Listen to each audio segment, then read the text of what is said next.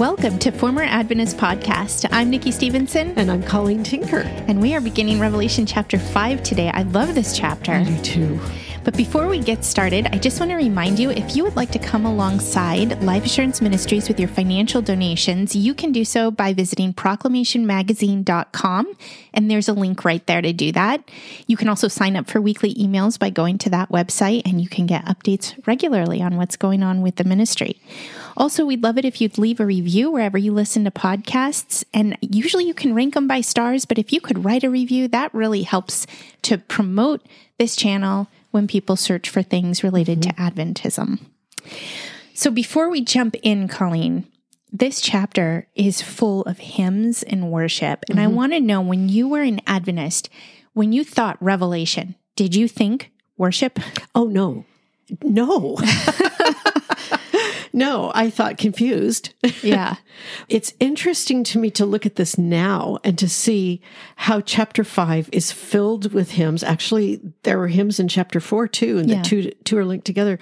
But you know what really hit me while I was preparing for this is that the very last chorus in Handel's Messiah is from this chapter. Worthy is the Lamb who was slain to receive power and riches and wisdom and might and honor and glory and blessing. Those are the lyrics for that last chorus in the Messiah. And I had no idea as an Adventist that came out of Revelation 5. And I certainly didn't know that whole idea of the worship in heaven preceded all the suffering and the plagues and the judgment that's going to come from the Lamb. Yeah. I didn't know that order. And, you know, we talked about this before a little bit, but like I remember you mentioning that some people think that Revelation is not in order. And I've heard that, I've learned that too. But when I look at this now, I don't want to swear on the idea that I think it's in perfect chronological order, but I do think there is something chronological about it because of the way the visions are set up. There's 4 successive big visions, and this worship precedes the suffering on earth that the Lamb is going to pour out. I didn't know that. And it's amazing. And I have to confess that when I finished working on my notes for this podcast last night, I was having trouble not crying. Yeah. How about you? Oh, it's a different book. I did not think worship when I thought about the book of Revelation. No. I didn't think. I think I felt fear and anxiety. I felt curious about whether or not I was going to make it through God's judgment on the earth, you know, because I believed we were going to go through it, and it was a test. It was a very different reaction than I get now. Now, I was sharing with you earlier, when I'm at church and we're singing, or when the preacher is proclaiming the gospel truth, my mind is going to Revelation. Yeah. My mind is going to this throne room. I've been overwhelmed by what we've been looking at the last several weeks. It's true what Jesus said, that those who read and hold fast to the words of this book will be blessed. It is a blessing, and it has created worship in my own life. And so to see that this worship is taking place and to know what's going on in this scene that starts in chapter 4 and continues here in this chapter, understanding that this is the moment where God hands Jesus, or actually where Jesus takes from the Father the deed to the earth and the authority to execute this long-awaited judgment against those who have rebelled against him and who have deceived people. He's going to take down the evil that we are all suffering under right now. Yeah. And so for the church, for God's people to be worshiping, and as we're going to see in this chapter, falling on the ground, casting their crowns before him, worshiping him for what he's already done, knowing what he's about to do, suddenly I find myself as a different character in the book. Yes, I know. I'm not fearing hiding in the cliffs and am I going to make it? Now I see myself, I'm sorry, this is probably eisegesis, but I see myself on the floor worshiping? Well, it's not eisegesis because we are told by the same author who wrote Revelation in John 5:24 that those who have believed have passed from death to life. And that's a present tense thing that happens when we believe. So, Nikki, this isn't eisegesis. You are in a different group of people than when you were an Adventist. You are in a different perspective. You're worshiping now, along with the people described here that John saw in vision. Yeah. I don't think it's eisegesis at all. It's an amazing chapter, and I think I've been overwhelmed at understanding that the Lamb who gets this scroll is being given publicly, not just the authority, because he had the authority because of his death already. It's because of his authority he takes the scroll from the Father, but he is in charge. He is in charge of the earth from here on out in the book of Revelation. And everything that's going to happen is because of the Lamb. It's not because of an angry old man sitting on a throne. This is the Lamb who submitted to death. And he is the judge, and he's qualified to judge because he's been here. He took this sin. He took the wrath of God, and he knows how intractable the sin is of the people who refuse to believe. That's just kind of overwhelming to me. This is the Lamb who has brought us from death to life. And those who haven't believed are going to die eternally. And that is sad, but it's still just, and I can see the justice now. Shall we read the chapter? Then I saw in the right hand of him who is seated on the throne a scroll written within and on the back, sealed with 7 seals. And I saw a mighty angel proclaiming with a loud voice, "Who is worthy to open the scroll and break its seals?" And no one in heaven or on earth or under the earth was able to open the scroll or to look into it. And I began to weep loudly, because no one was found worthy to open the scroll or to look into it. And one of the elders said to me, "Weep no more. Behold, the Lion of the tribe of Judah, the Root of David, has conquered, so that he can open the scroll and its 7 seals." And between the throne and the 4 living creatures and among the elders, I saw a lamb standing, as though it had been slain, with 7 horns and with 7 eyes, which are the 7 spirits of God sent out into all the earth. And he went and took the scroll from the right hand of him who was seated on the throne. And when he had taken the scroll, the 4 living creatures and the 24 elders fell down before the Lamb, each holding a harp and golden bowls full of incense, which are the prayers of the saints.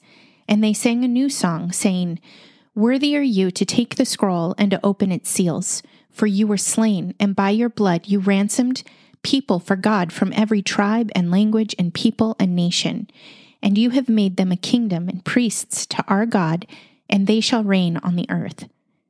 Then I looked, and I heard around the throne and the living creatures and the elders the voices of many angels, numbering myriads and thousands of thousands, saying with a loud voice, "Worthy is the Lamb who was slain to receive power and wealth and wisdom and might and honor and glory and blessing."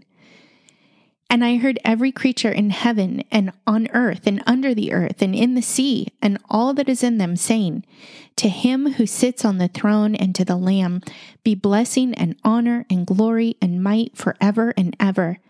And the 4 living creatures said, "Amen." And the elders fell down and worshipped. Well, Nikki, we have a continuation of the worship in heaven that began in chapter 4. And here, this particular chapter opens with John seeing something. It's a very interesting thing. So what does he see in verse 1? He sees a scroll.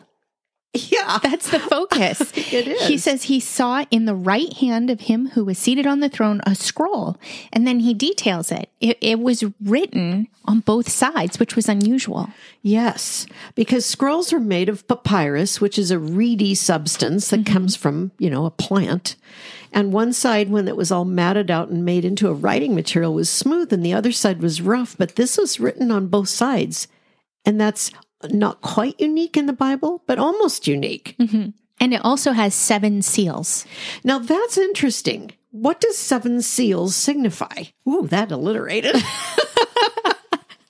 Well, I honestly had no idea until I studied for this chapter. I mean, I knew that they were something that authenticated a document, but there's a lot of history connected to a scroll with 7 seals.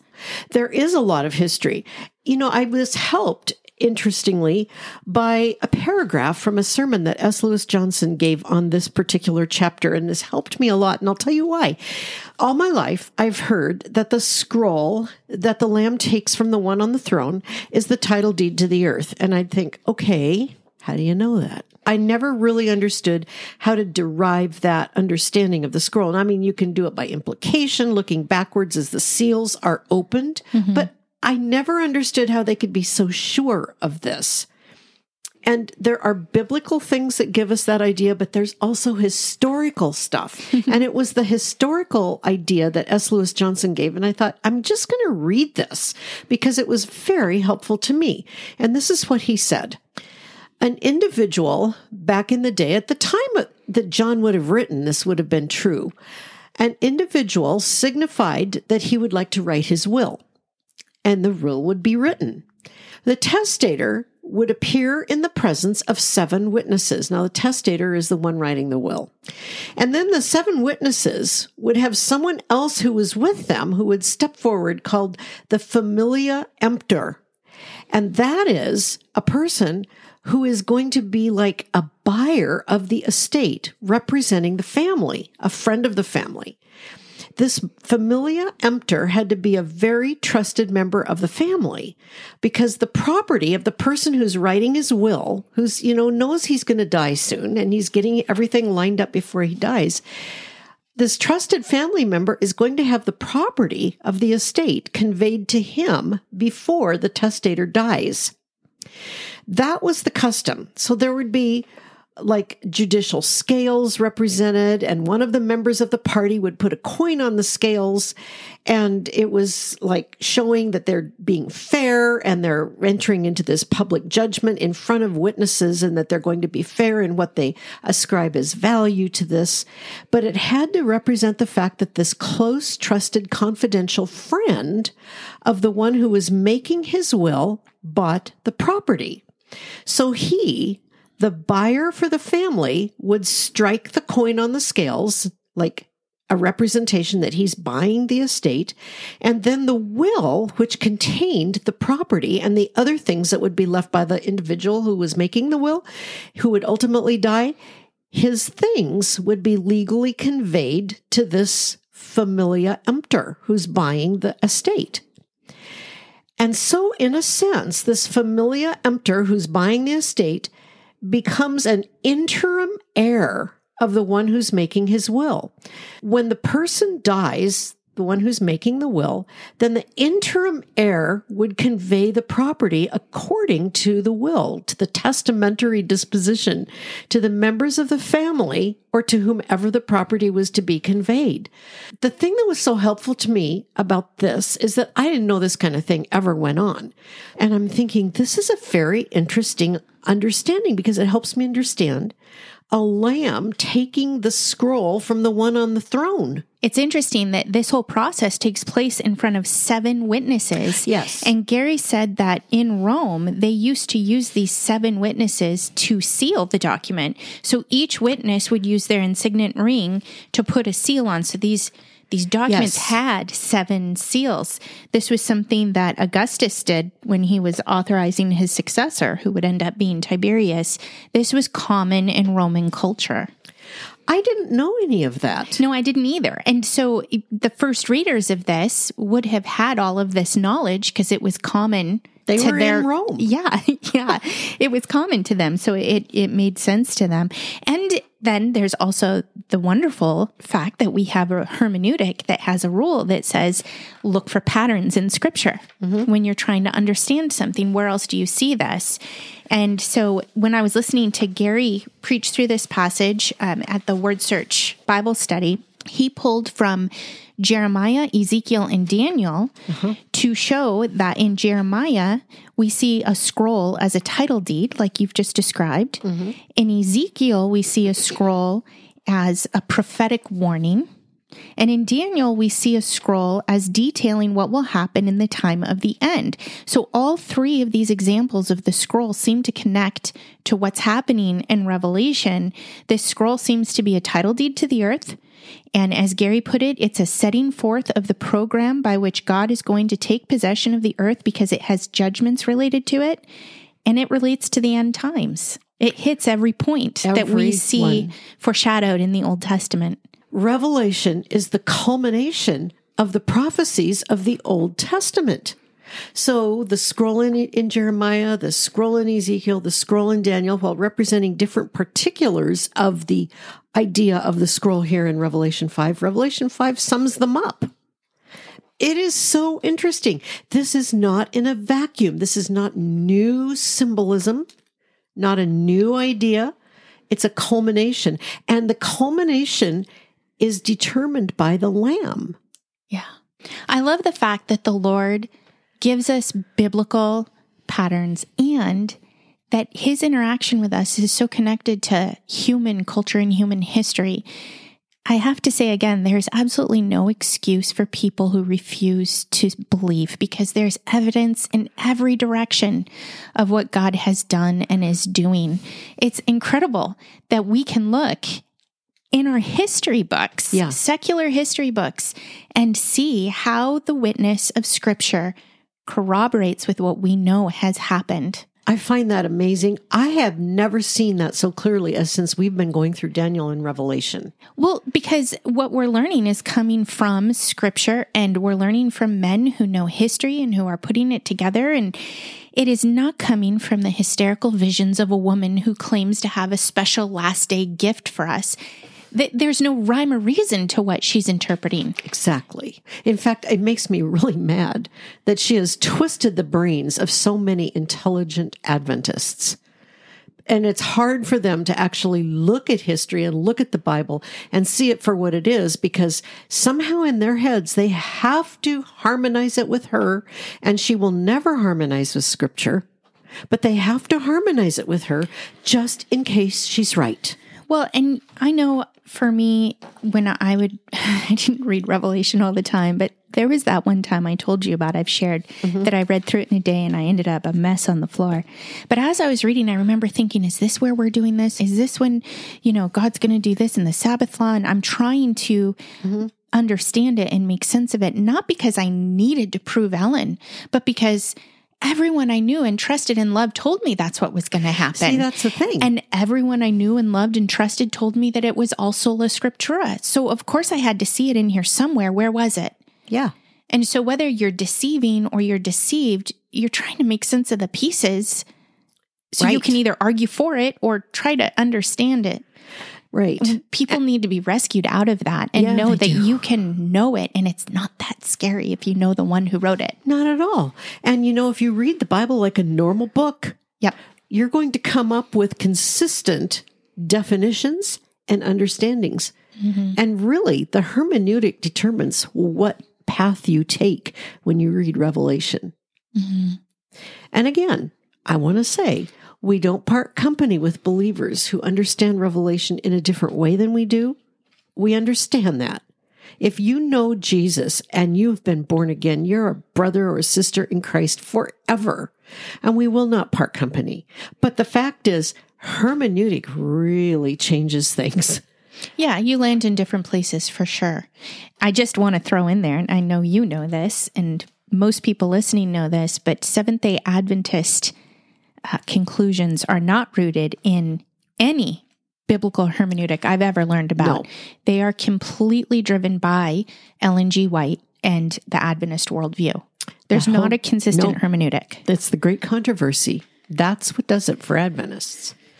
So after we see in verse 1, the one sitting on the throne, and remember in chapter 4, John didn't try to describe God the Father. He just described colors and impressions of this one on the throne. The one on the throne is holding a book or a scroll, and it's sealed with 7 seals. And we come to verses 2 and 3. And what do we see happening here? Well, a mighty angel proclaims with a loud voice, this great question: who is worthy to open the scroll and break its seals? And no one was. No one in heaven, no one on earth, no one under the earth was able to open the scroll or to even look into it, which is interesting. Yeah. I still am trying to figure out, Nikki, why I had so much trouble understanding what this scroll really was. Now, yes, I understood that when the scroll seals were opened, things began to happen. Judgments began to be poured out. But I just couldn't quite get why this scroll was so important and why somebody had to be found to open it. Why did it have to be someone so special? Why did it have to just be the Lamb? I believed it because it said it, but I didn't understand it. And I'm seeing now this scroll is something that only the Lamb can open because only the Lamb has understood and taken the death of sin. He's qualified to take charge of the earth. And he even said that. Last week we read the verse in John 5 where Jesus said, no one judges, not even the Father. All judgment has been given to the Son. And we see that beginning to happen here. It's because of who he is and what he's done.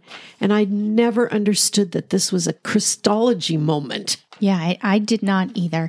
I appreciated how Gary outlined this chapter. He said that there are three great truths that we see in this passage. That is the centrality of Christ, the sovereignty of Christ, and the equality of Christ with the Father.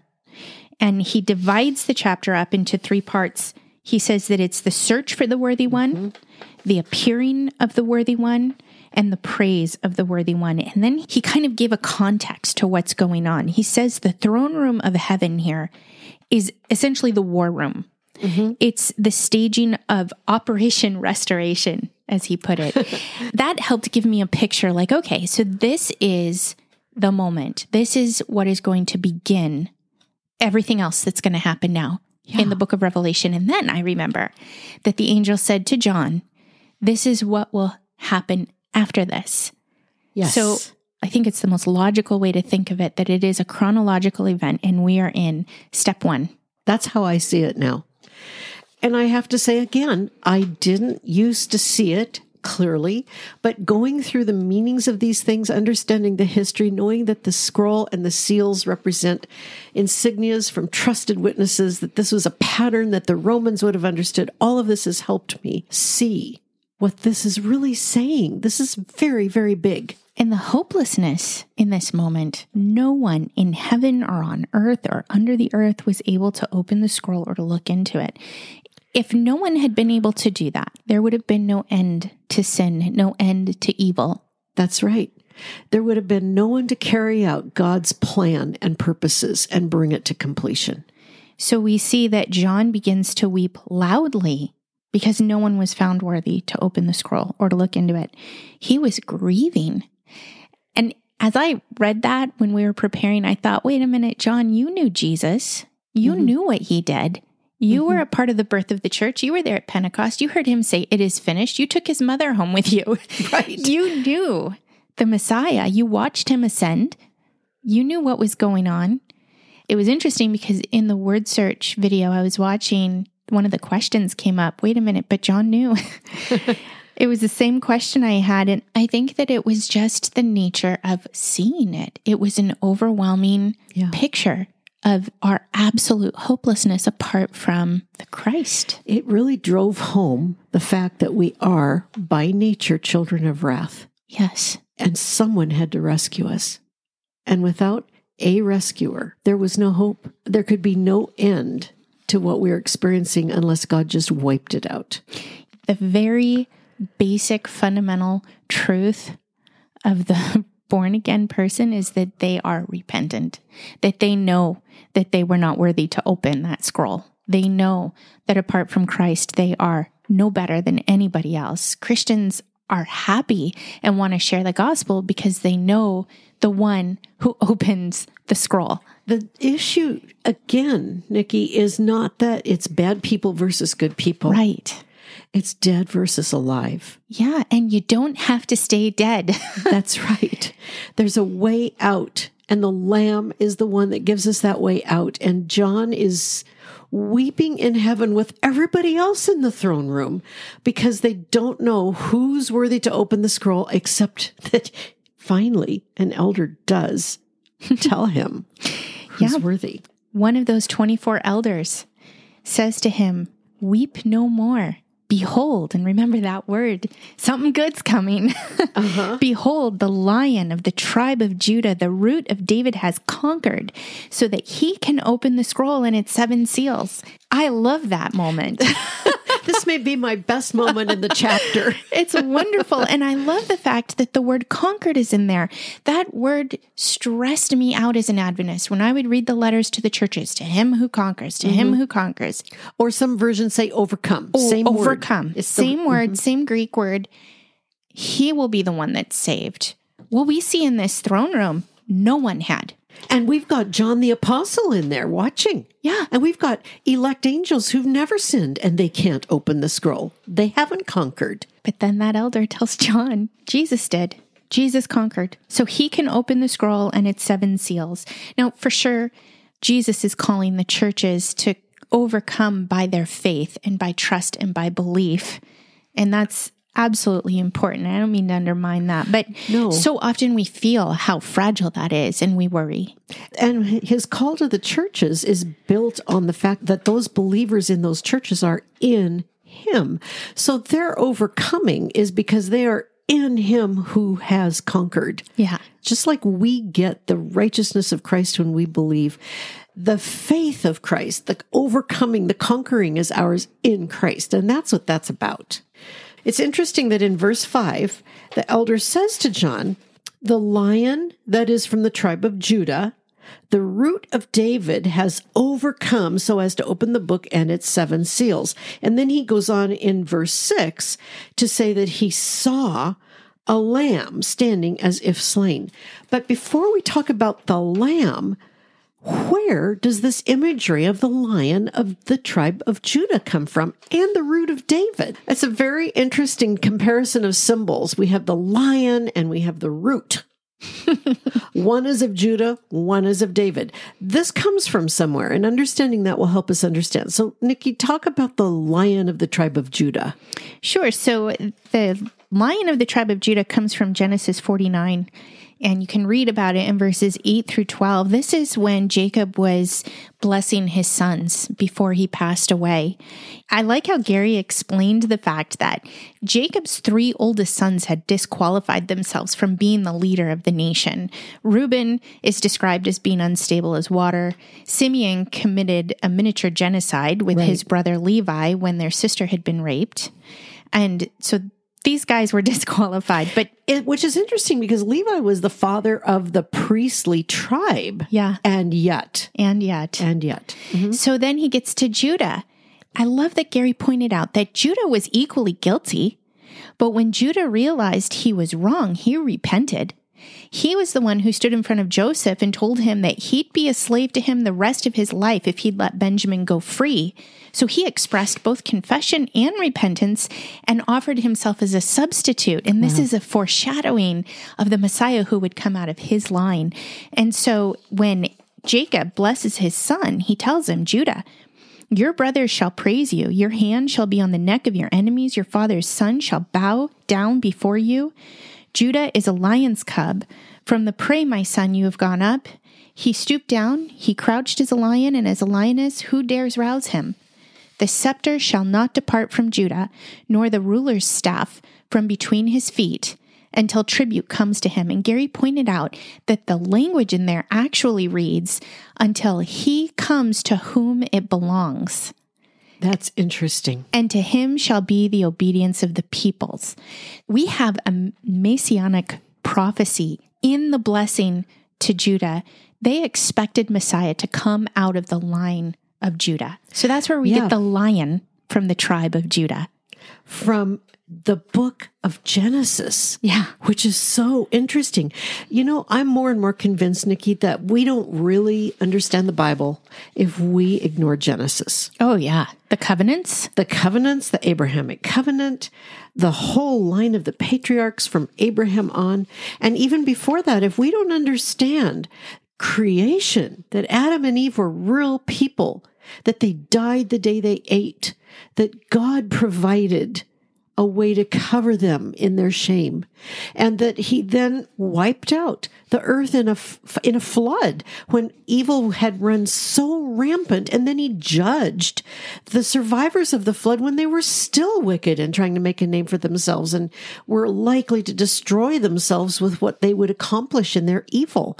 He scattered them. He disrupted their languages. If we don't understand Genesis and how God calls Abraham out of all of that chaos and creates the fathers, Abraham, Isaac, and Jacob, and then the tribes out of Jacob, we don't understand the Bible. And here in Genesis 49, Jacob blesses his fourth son and calls him a lion, and says that the scepter, the royal symbol, will not depart from him until the one to whom tribute is due shall come. And who was that? That was Jesus. That was Jesus. So isn't that fascinating that this royal tribe had a scepter that belonged to it, and that when Jesus comes, he's the last scepter holder. He is the eternal king. To him shall be the obedience of the people. It's incredible. And I love the fact that this last vision, this last book in Scripture, points all the way back to the first book and tells us that God's promises at the beginning are just as important at the culmination of human history. That's amazing. And you know what? I know for a fact that most Adventists don't understand that. They know the stories, they've heard them, but they don't understand the significance of these connections. No, I thought everything was do-over. God was like, oh, that didn't work. Do-over, flood, just moving on from one do-over to the next until he finds a faithful people and enters Adventism. Yeah. That was really my perspective. Me too. So, Colleen, can you talk about the root of David? Well, that's an interesting one too, because again, very different symbol from the lion of the tribe of Judah. And a lion evokes images of the king of the jungle, the strong beast that overcomes his adversaries. Root, this is a horticultural image. It's so different. The Messiah is usually called the branch of David. But what's so interesting here is that the symbol of the root of David is used by Jesus himself about himself in Revelation. In 22, in the last chapter of the book, Jesus calls himself the root and the descendant of David. And here's the verse. I, Jesus, have sent my angel to testify to you these things for the churches. I am the root and the descendant of David, the bright morning star. So David, of course, as we know, was the iconic king of Israel. He was the one who we remember for the book of Psalms. He's the one we remember for wanting to build the temple, and it was his son who actually built the temple. It was David who established the city of Jerusalem from the Jebusite city. He took the Jebusites and he established the city of David and the city of Jerusalem in Israel. He is the king that is the icon for all of Israel and the one all their hopes for the future hang on, because Israel is still waiting for that root of David, but we know he has come. Mm-hmm. And so Jesus here is calling himself two different things: the root, which is like the source of David, and the descendant of David, which is one that comes out of David. He's calling himself the one that both establishes and brings David into being, and the one that comes from David. How do you do that in one person? You have to be God. I think you do. He calls himself that. Now, these titles are also used in Isaiah 11:1 and 11:10. And here's what those two verses say. Then a shoot will spring from the stem of Jesse. Jesse, as you recall, is David's father. And a branch from his roots will bear fruit. Then, in that day, the nations will resort to the root of Jesse, who will stand as a signal for the peoples, and his resting place will be glorious. And this is the passage that Paul interprets messianically in Romans 15:12, where he says, again, Isaiah says, there shall come the root of Jesse, and he who arises to rule over the Gentiles, in him shall the Gentiles hope. And Paul brings us full circle to see that this root of Jesse, the source and son of David, is the one who will not only rule over Israel, but over all people. We Gentiles are ushered into this promise. So when that angel said to John that the root of David, the Lion of the tribe of Judah, has conquered, John knew he was talking about the Messiah. The Messiah has done this. Yeah. It's done. And his work of making this come about had been finished. Of course, he's wondering where this lion is, right? Right. Verse 6, it says, "And between the throne and the 4 living creatures and among the elders, I saw a lamb standing as though it had been slain, with 7 horns and with 7 eyes, which are the 7 spirits of God sent out into all the earth." He saw a lamb. And the lamb was standing, which is significant, but it also had the marks of slaughter. He also had 7 horns and 7 eyes. So what do we make of this lamb? The standing lamb who looks like it has been slain. And slaughter, by the way, is not just dying or being killed, like, a deer hit by a car in a road. A slaughter is a definite move, an intentional killing for some purpose. It was the picture of a sacrifice. Yeah. It was interesting. Gary pointed out that the word used here for lamb means little lamb. John doesn't use this word in his gospel. In his gospel, he uses omnos, but here he uses arnion. And Gary thinks he's doing this to draw contrast between the lion and the slaughtered lamb. It was interesting to me that Gary mentioned this, and also J. Vernon McGee mentioned in his commentary that this word, arnion, this little lamb word, is used 29 times in the book of Revelation. The emphasis here, and this is something that was a new thing to me preparing for this podcast for some reason, the emphasis here on this lamb is not the resurrection. He's clearly resurrected. He's standing. He's alive. He's taking the scroll. But the emphasis here is on his slaughter. Yeah. That he submitted to this death. This is the emphasis in the entire book of Revelation. Jesus is worthy. Jesus has inherited the right to carry out the will of God on earth because he submitted to slaughter. And I think about people like that women church that I went to back in 1994 with a group of Adventist women in Loma Linda in a home where they talked about the cross being an inappropriate symbol for women, that was a sign of divine child abuse, and that maybe we should use the empty tomb instead. It was a horrifying thing to me. Even then, as an Adventist, I knew they were blaspheming. Wow. But this is not uncommon among liberal Christians who have abandoned the inerrancy of Scripture. It is Jesus's death that qualifies him for this role that we're going to see him play in the entire book of Revelation. And that was so moving to me, Nikki. I don't even know how to express the significance, even to me. I just realized this is something so big. Yeah. The resurrection is everything for us, but his death is what qualified him and made this all possible. It's the death. And that's probably why we see this little lamb standing in the closest proximity to the throne. He was between the throne and the 4 living creatures among the elders. And he has 7 horns.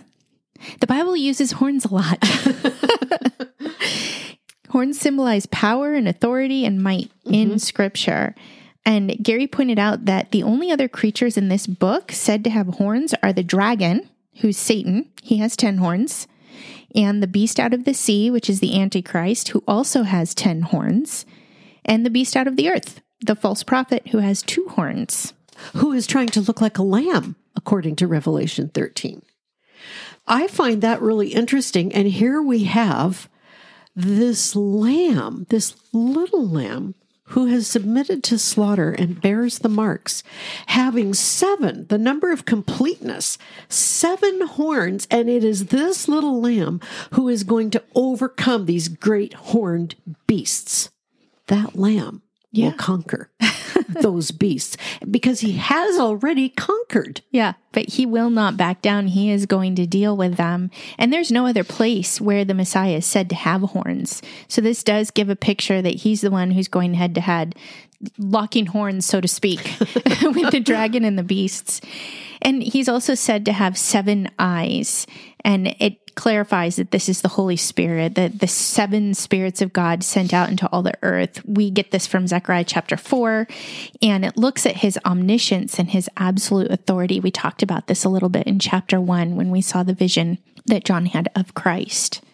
It's also interesting that the figure of the lamb has 2 main Old Testament sources. Mm-hmm. There's the little lamb at Passover, and it was a lamb. It was not a grown sheep that the Israelites had to take into their home for 14 days prior to sacrificing it and putting the blood on the doorposts on the night that the death angel flew over. And if the blood was there, their firstborns were saved. And then also the suffering servant of Isaiah 53 is pictured this way. So this is the lamb whose blood would be shared and Israel would thereby be redeemed. This is the lamb who is standing. All the angels in this passage in Revelation are prostrate before this lamb. So he approaches the one on the throne and takes the scroll. He has equal authority with the one on the throne. He stands. He does not bow. He isn't even summoned to the throne. He just walks up and takes the scroll, and the Lamb approaches God as an equal. He takes action from the hand of God on the throne, and it is his death and his slaughter that qualify him to take this scroll from God and open it. And Jesus moves then to the throne and begins from this point on to act as judge. So this is where we move to the next section, the praise of the worthy one. I love the picture of him just walking up to the Father and taking it. The question is sent out, who is worthy? And he just walks up and takes this. You know, Nikki, I couldn't help but think all through working on this chapter last night that this is describing the scene that Daniel saw in Daniel 7. Mm-hmm. The judgment, where he sees the Almighty on the throne and one like a son of man is presented before him and he is given a kingdom. Mm-hmm. You know, we read that last week when we were talking about chapter 4, but I keep thinking it is so offensive to me now to think that Adventists have taken that passage in Daniel 7 and have tried to use it as a proof text for an investigative judgment beginning. I don't even know how they do that. With a vision from a crazy woman. Exactly. It's just horrifying, to be honest. It's blasphemous. And here we see what's really happening here. The Lamb is qualified because the Lamb submitted to take our sins and bear the wrath of God so he could redeem us and take charge of the world. This is so not an investigative judgment. No, and it's not a God waiting to be vindicated by us. No. In any sense, no one was worthy. No one could do this. Only he could do this. Only he could approach the Father and take from his hand. That's right. Only he is equal with God. God didn't fight him. God didn't even say, what brings you here? This had nothing to do with his reputation in front of all kinds of inhabited worlds. This has nothing to do with the great controversy. Or the law. No. And this isn't a side story. No. This is the story. Yes. This is the point. This is the point. Christ is central. He conquered. We were hopeless. He saved us. This has nothing to do with us. Nothing. And that's why when he had taken the scroll, the 4 living, holy, majestic creatures and the 24 elders fell down before the Lamb. They worshiped the Lamb. They were holding harps. They were holding bowls full of incense, which were the prayers of all the saints, guys, our prayers. And they fell to the ground before this slaughtered Lamb. And they sang a song, a new song. Yes. Worthy are you to take the scroll and to open its seals. And here's why. for you were slain, and by your blood you ransomed people for God from every tribe and language and people and nation.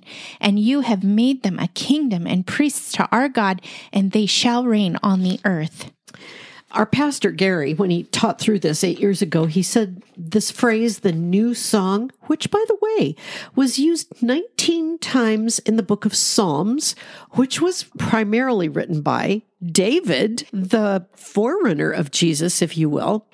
But this means a fresh act or expression of God's power, which is so interesting to me to think about a new song, this new song that's going to be sung in the throne room when Jesus steps up and takes the scroll to open it and begin judging the earth. This is a fresh act or expression of God's power when all heaven acknowledges that the Lamb has the right to judge the earth because of his death. That's not a song. Even though it's happened, it's a moment of history, but that's a new song that will be sung when the trouble begins on earth, because Jesus is doing the will of God and bringing to completion everything he has said would happen. I can't help but think about some of the stuff I heard when I was a student at La Sierra University related to the death of Christ. It was a moral point. It was to show how awful we were. It was to show that he loves us. None of that's mentioned here. No. None of that. What's mentioned here is that by his blood, he ransomed people for God. Yeah. That's what's mentioned here. It is his blood that Adventism tries to obscure. I know that Ellen White said he shed his blood to uphold the law. He shed his blood, all these reasons, these moralisms. No, he shed his blood to take the wrath of God so we don't have to. He ransomed us. That's what his blood was for. It was a ransom. Yeah. Period. Why don't people want to believe that? It's messy. Clear. I think if people don't want to really admit their sin and really admit that they are dependent upon something outside themselves, bigger than themselves, and they have to admit their guilt, the blood makes them feel icky and guilty. It keeps facing them with their sin, and they really would rather have a philosophical explanation for what's going on. That's the only thing I can figure. As an Adventist, thinking about Jesus's blood made me feel shame and guilt and disgust. But when I realized that my sin was that big and that I had to repent, then the blood didn't seem icky anymore. Doesn't that remind you of Hebrews chapter 10? Oh my, yes. Hebrews 10:29, where it says, how much severer punishment do you think he will deserve who has trampled underfoot the Son of God and has regarded as unclean the blood of the covenant by which he was sanctified and has insulted the Spirit of grace? Nikki, I can't help thinking Adventism fits that on every count. They diminish the Lord Jesus and what he really did, why he really came. They have regarded as unclean the blood of the covenant. They don't like the blood. Well, and they're putting the blood on Satan. Yes. At the end, so that they can cleanse the heavenly sanctuary. They're going to put that blood on Satan and let him go pay for the sins ultimately. They're going to put the sins of the people on Satan. Yeah. That is not happening in this throne room. No, this is the Lord who took our sins, who paid the price, who shed his blood to pay. I'm sorry, I have to say that again. His blood wasn't representative. He literally propitiated for our sin. He took the wrath of God as he hung on the cross. It's horrifying to me how Adventism has twisted the gospel and has diminished the person of Christ. It's just horrifying. Without understanding what he did, we're not going to sit on the right side of Revelation. No, we're not. And all this, Nikki, is why there's worship in heaven. Yeah. So then we come to these hymns that we find in Revelation. Can you talk about the first one? Who is singing? Yeah, this is interesting. So in the first hymn that we just read, he talks about the 4 living creatures and the elders singing. Then we get to verse 11, and he heard around the throne and the living creatures and the elders, who were now we know on the ground, worshiping, he heard the voice of many angels, numbering myriads and thousands of thousands. They were innumerable. And they were saying with a loud voice, "Worthy is the Lamb who was slain to receive power and wealth and wisdom and might and honor and glory and blessing." That is seven things. That is perfect. Uh-huh. This is perfect worship. Now we have joining the elders and the four living creatures who are worshiping before him. We have countless angels who are joining in. And in verse 13, he says, "I heard every creature in heaven and on earth and under the earth and in the sea and all that is in them, saying, to him who sits on the throne and to the Lamb be blessing and honor and glory and might forever and ever." And then the four living creatures said, "Amen." And the elders fell down and worshiped again. You know, Nikki, it's so interesting that he says every created thing. Mm-hmm. Remember when Jesus said, if you don't allow the people to call out on his triumphal entry and say Hosanna to the Son of David, that the rocks would cry out? Mm-hmm. Somehow all of creation is singing the praise of the Lamb. And I don't know how that works, but sometimes I look at, I like to look at Artie the collie. I knew you were going there. He's a talking dog. Somehow he will know his creator. Isn't that amazing? Yeah. I think that too. Sometimes I look at my animals and I think, you know what so many humans just can't seem to figure out. Yeah. They're created creatures. And this says that all created things, all will sing. I mean, we saw that even the wind and the waves obey Jesus. Exactly. They know when he speaks to them. So we come to the end of chapter 5 with this consummate worship in heaven. And I think anyway, how different this is from the way so many of us, even as Christians, think of worship in our churches. If we're not worshiping the Lamb in spirit and truth, if we're not really honestly understanding that we are praising God for the salvation that is ours through Jesus, we're just attending a show. Mm-hmm. We're just introspecting and drumming up an emotional response. That's not worship. We are called to recognize our sin and to know what Jesus did and to see he's worthy because he died. Mm-hmm. The rest of what's going to happen in this world between now and the coming of Christ and the establishment of his kingdom on earth is being done by Jesus because he is the only one qualified to carry out God's plan. And the victory was won at the first coming. The conquering was done when he died and then broke death.